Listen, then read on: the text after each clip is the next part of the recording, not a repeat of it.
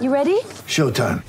On May 3rd, summer starts with The Fall Guy. Let's do it later. Let's drink a spicy margarita. Make some bad decisions. Yes! Audiences are falling in love with the most entertaining film of the year. Fall Guy. Fall Guy? Fall guy. That's what the poster said. See Ryan Gosling and Emily Blunt in the movie critics say exists to make you happy. Trying to make it out? Nope. Because I don't either. It's not what I'm into right now. What are you into? Talking. Yeah. The Fall Guy. Only in theaters May 3rd. Rated PG-13. Ladies and gentlemen, let's go downstairs and inside the coach's office. You know, my mind is on our team. Right before tip-off, here's David Locke with head coach Quinn Snyder. It's the Quinn Snyder Coaches Show. Ready? Welcome back, Talking Stick Arena, as the Jazz get ready for the Phoenix Suns embarking on a 4-game road trip after a fabulous win the other night. Today's Coaches Show is brought to you by FanDuel, your daily leader in fantasy sports, with head coach Quinn Snyder. Let's go back to the Warriors game. 48 minutes of concentration seems to be the buzzword around the team. What did it look like to you, and how proud were you of that 48 minutes of concentration?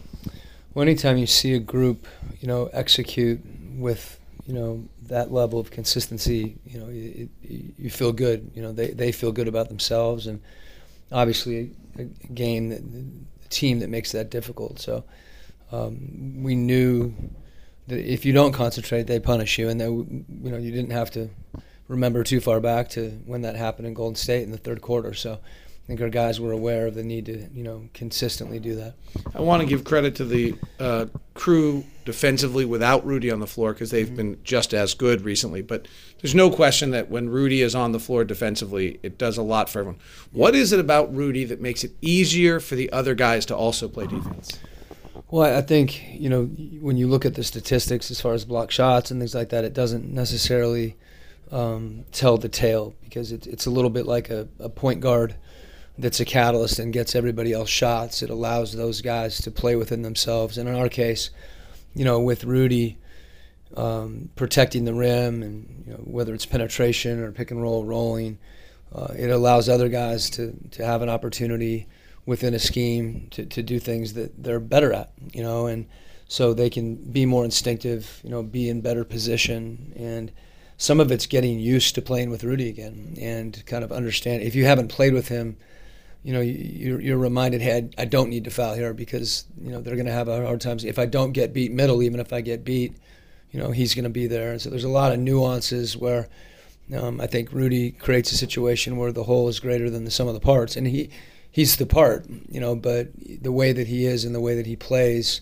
he makes other people better. You've had to go an extended time without your second leading scorer in Rodney Hood, but you've been able to succeed. What have Royce O'Neal and Alec Burks brought you, kind of not to cover those minutes, because they're doing more than that, but what have they brought you? Well, they're different, and I think, in Royce's case, you think back to maybe the Washington game when, he was thrown in the game and really gave us a level of intensity, defensively on the ball, hawking the ball, some physicality, defensive rebounding, and has then been able to knock down, an open shot as well. In Alec's case, there's times when it looks like a possession's dead, or he's able to create a shot as well, and that really gives the team a boost, particularly during certain stretches. If we haven't scored in a little bit, he's a guy that can get you a bucket. And Alec is also, I think Alec's defense, especially earlier in the year, he was one of the guys that I thought, was concentrating. And I think recently he's begun to do that even better as well.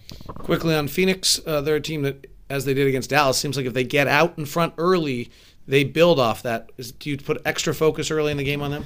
Yeah, I think, we know that this is a unique team with their youth and athleticism, and they forced a lot of turnovers. Some of them were unforced against us last time we were here, and that's usually how a team gets in front early. They get stuff in transition, and do things off your mistakes. So we have to make sure that, especially early in the game, we set the right tone by taking care of the ball and not giving up easy baskets, which also leads to fouls. And that's kind of the formula for them. It's the fast break and the foul line, and a lot of that is we've got to help control on the offensive end. Coach, thank you very much. Thanks a lot. That's head coach Quinn Snyder and the Quinn Snyder Coaches Show. Back with more on the Jazz Radio Network. Hey, real quick, you don't need to obsess about